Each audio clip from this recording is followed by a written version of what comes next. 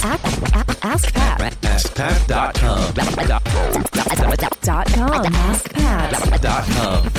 What's up, everybody? Pat Flynn here, and welcome to episode 1174 of Ask Pat 2.0.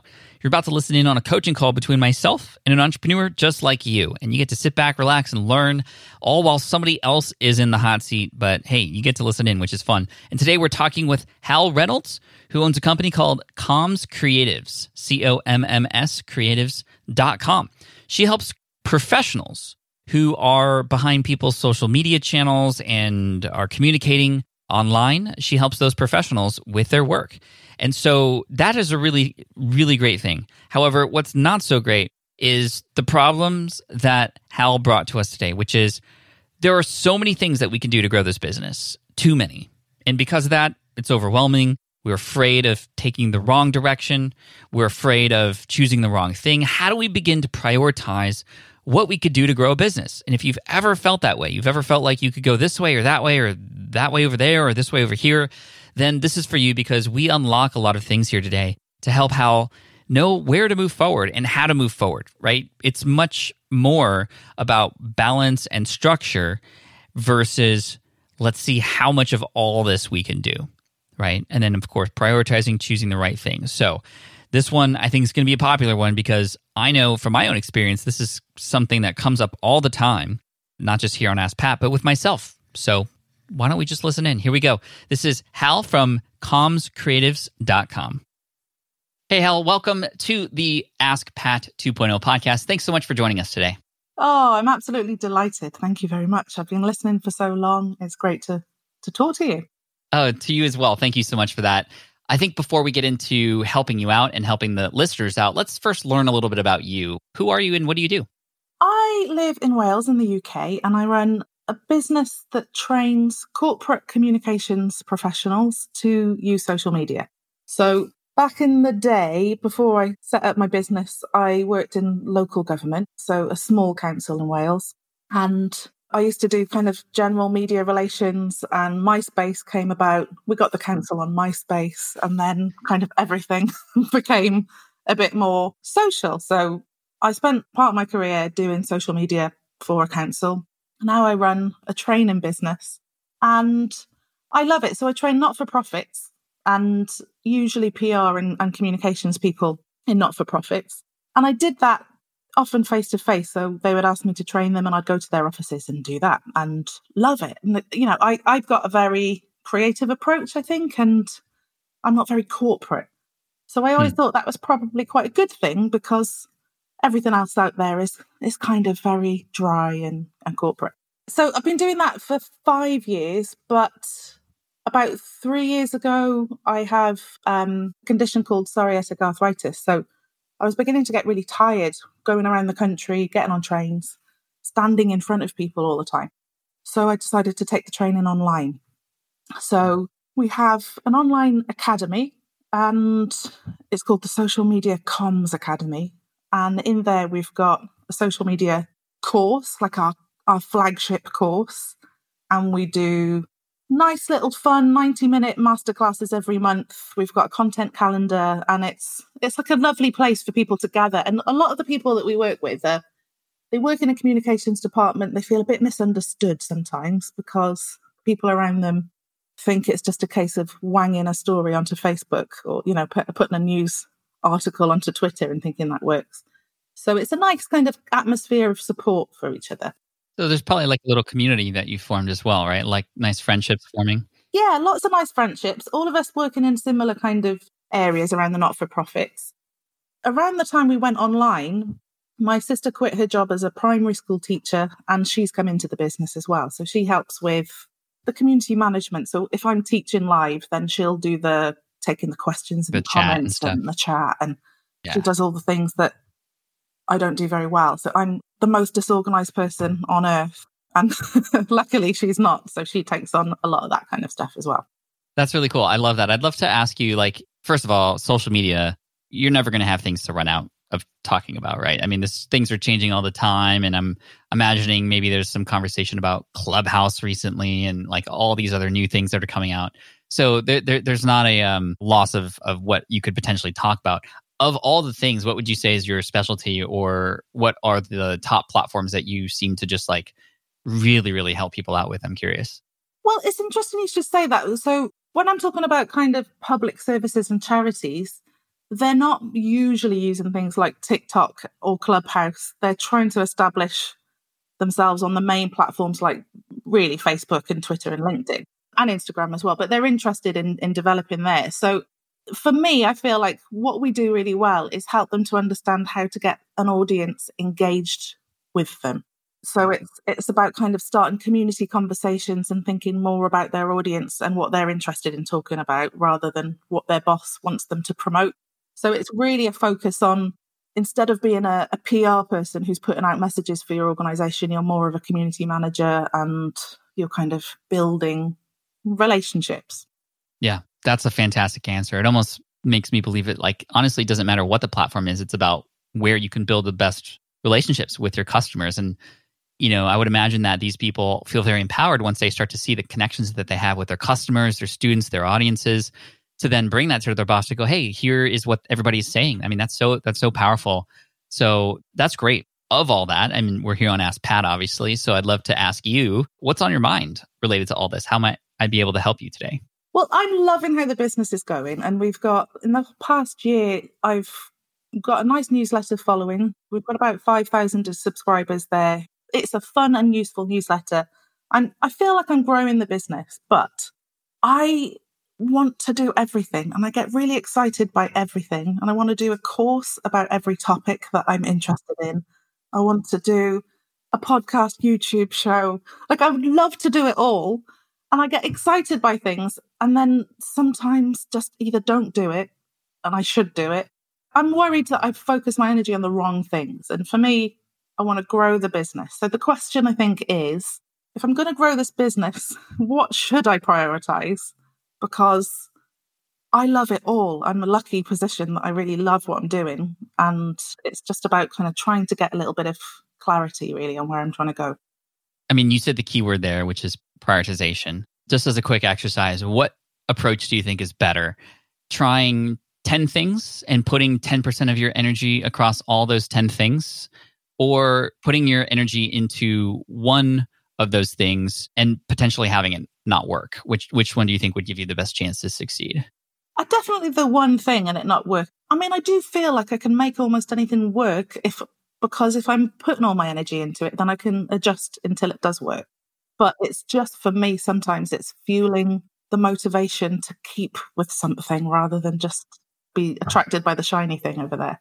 When it comes to staying on task or keeping that thing going, what do you feel is the reason that happens? Is it actually because of the fact there are other things that you want to try and that's what's attracting to you? I know that's what's attracting to me often. Or does the thing that was exciting start to not be as exciting anymore because now there's actual, grinding and hard work put into it? And it's not like, starting a YouTube channel sounds fun. Put yourself on camera, you get views, you can engage with an audience.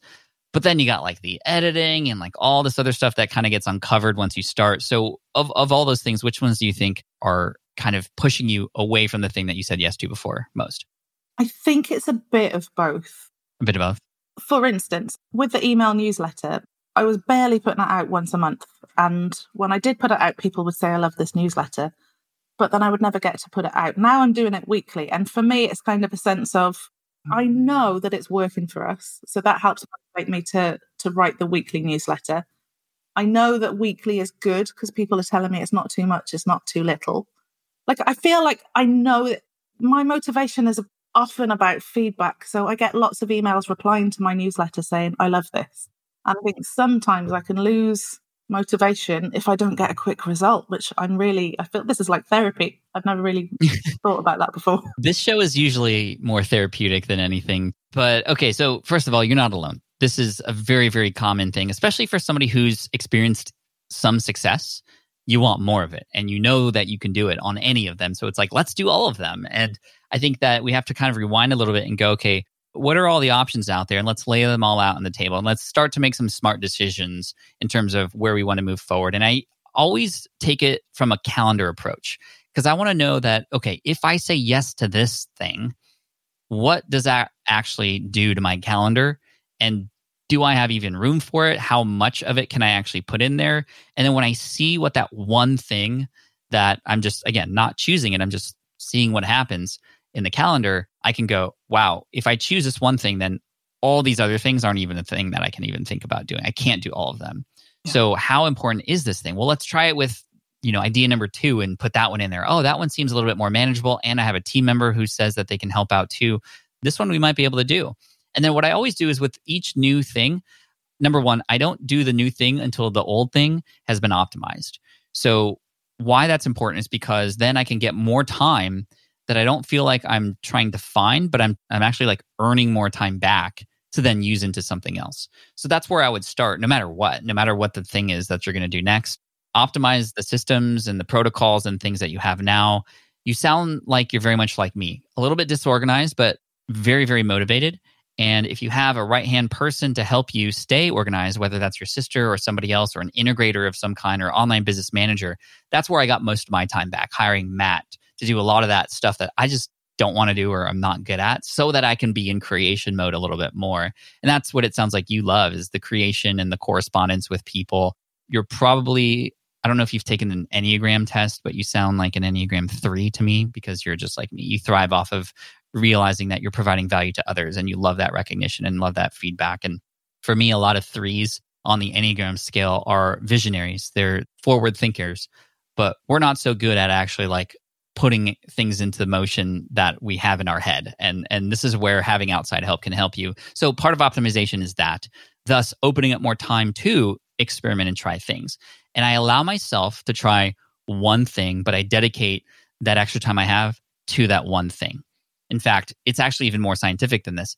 I spend 80% of my time doing the things that I'm supposed to do, and I allow myself 20% of the time to play, to experiment, to mess around with one other thing. And I always go, okay, how long am I going to try this thing out? What does success with this look like, and by when? And if that doesn't happen, or I'm going to check in with myself at that point to see if it's even worth going, I'm going to be okay letting go of that if I need to let go of it.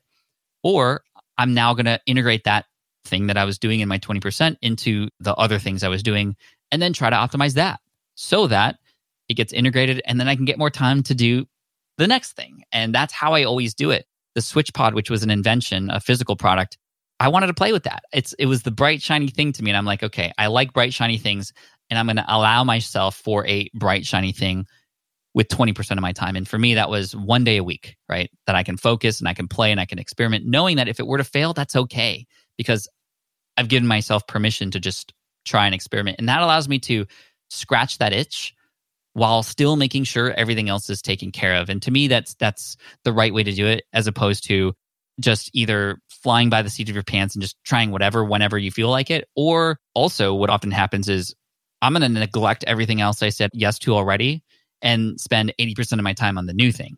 And that's not good either. So is this helping a little bit in terms of like how we might be able to structure things in a way where you can still play, but also get other things done?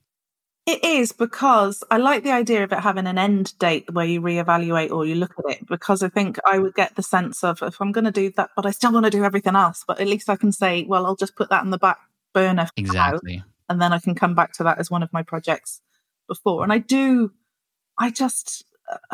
know if it's a British thing, I fanny about a lot, but I get an idea. You what? We call it fannying about. So oh, you're fannying about it. Like, okay. For instance, I do these little cartoons and I love them because I get instant feedback from my audience and they love them. But then I'll get an idea from that cartoon and then I'll end up writing a blog post, but they'll get half written, and then I'll go and do something else and I'll have another idea. And I think the idea of focusing in on something, but knowing I'm not stuck to it forever, is quite nice. I like that. Yeah, it's a season, right? It's a season. And this season of Hell's Show, you're going to get cartoons every week for 3 months. That's this season. Next season, it'll be something else, maybe. Or you might find that it actually takes off like the SwitchPod did. And you're like, okay, well, this actually turned out way better than I thought. Let's lean more into it. Or, hey, that was fun. And I was able to sort of satisfy my taste buds, and let's, try another dish now and be okay with that. I think I think what this means is just embracing that this is just who you are, but putting some structure around it so that, like you said, there's an end date. Like, I don't want you to regret doing it. That's the thing. We don't want to have regrets about our decisions. Even if it doesn't work out, you don't regret it because you probably are going to learn something. And now you can move on to the next cool thing after that. So do you have any kind of criteria for how you pick what you're going to do in that one day a week? Are you trying to focus towards anything specific or just playing, or how do you do it? It depends. With the Switch Pod, which again was that physical product that me and my videographer invented, that was very much play because that had nothing to do with my existing business. That was very much on the outside, and I was just more curious than anything.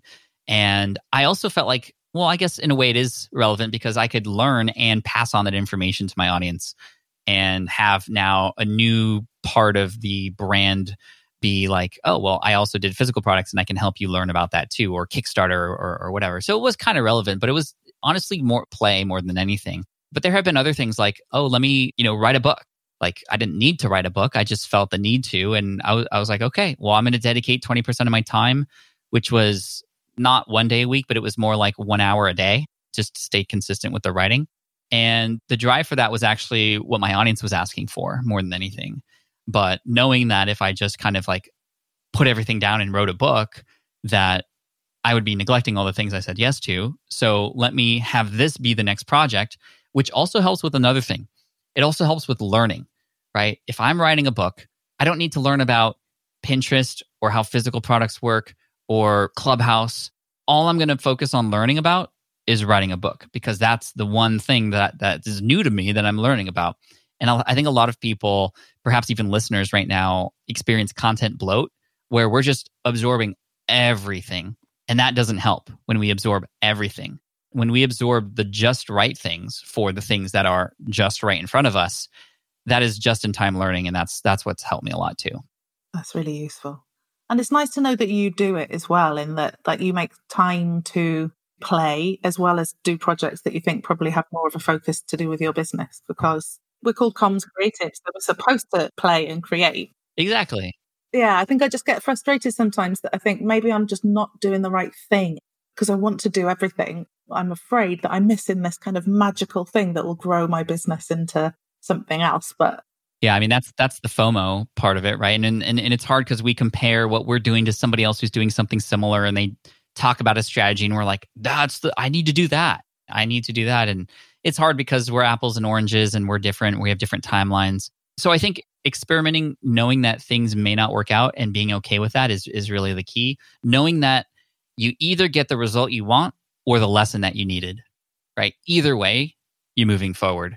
And the next time you choose something, you now have a lot more at your disposal from previous experiences. And the truth is, if you try something and it doesn't work, is the business going to fail and completely fall over? No, right? Which sometimes we think about, it's like, oh, if I don't do this, like everything's going to be ruined. So allow for yourself to play. I tried The One Thing, Gary Keller, Jay Papasan's book, The One Thing. I can't do I'm programmed to want to do everything just like you. So I have to create boundaries around this need of mine. And that's been really helpful. Oh, that's brilliant. Thank you. Yeah, I think that's nice. It's something I can also discuss with Leslie, my sister, so that we can kind of plan it into the diary. And for me, it's the motivation to keep going. And I think if I know that it's something that's defined like that, then it'll definitely help. But I don't know what it's going to be yet.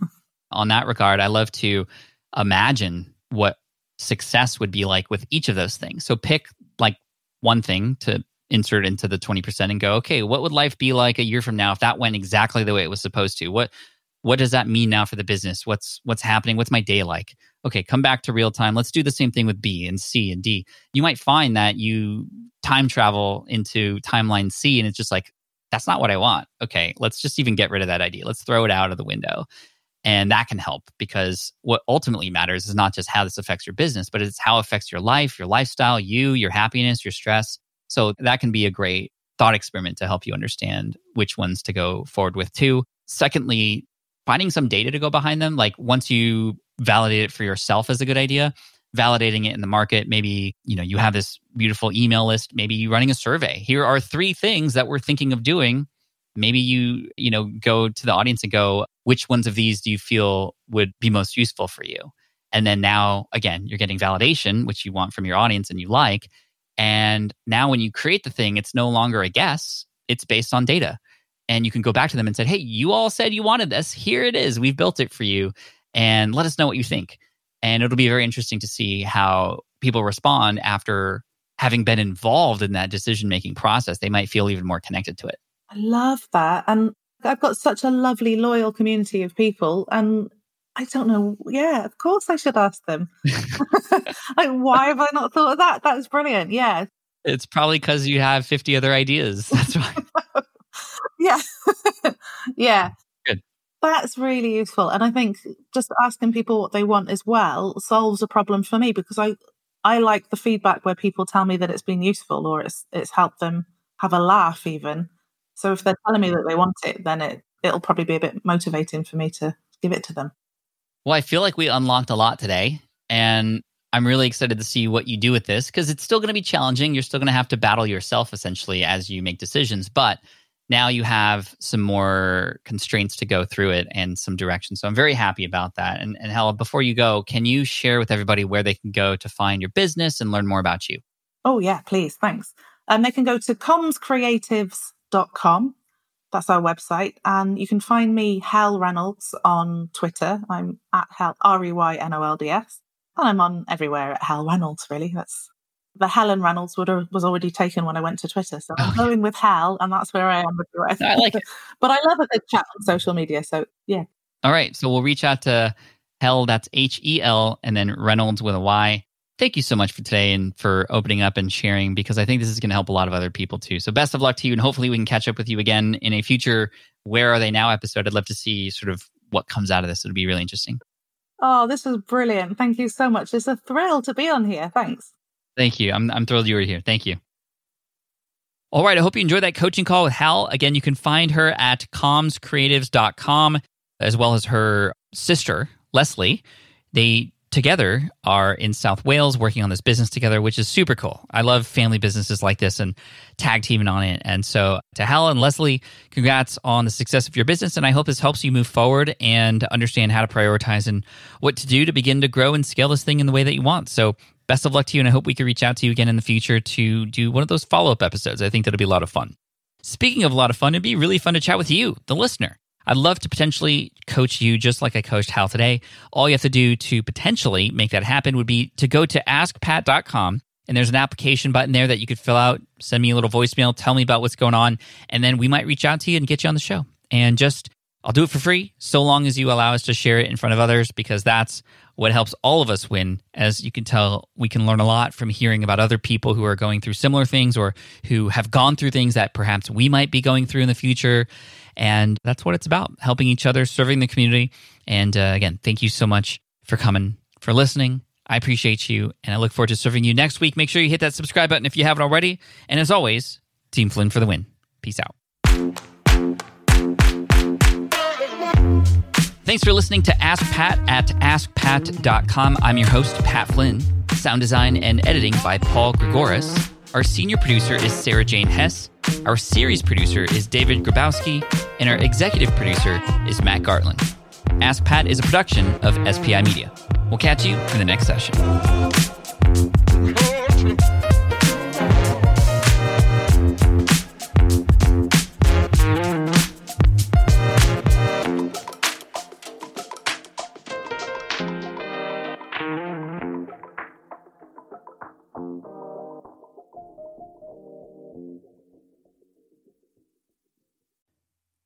Hey there, thank you for listening to Ask Pat 2.0. Now, you might have noticed that we haven't published a new episode in a while, and that is because in 2023, after 1,269 episodes, we decided to sunset the show. For now, at least. In this way, we can focus our energy and efforts on our other podcasts and other projects.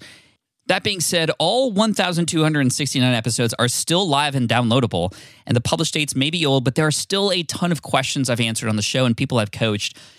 Those episodes are just as valuable as they were back then. So you can also visit smartpassiveincome.com/askpat to dig through the archives. Plus, there's a search tool on the website that lets you search across our podcasts and blog.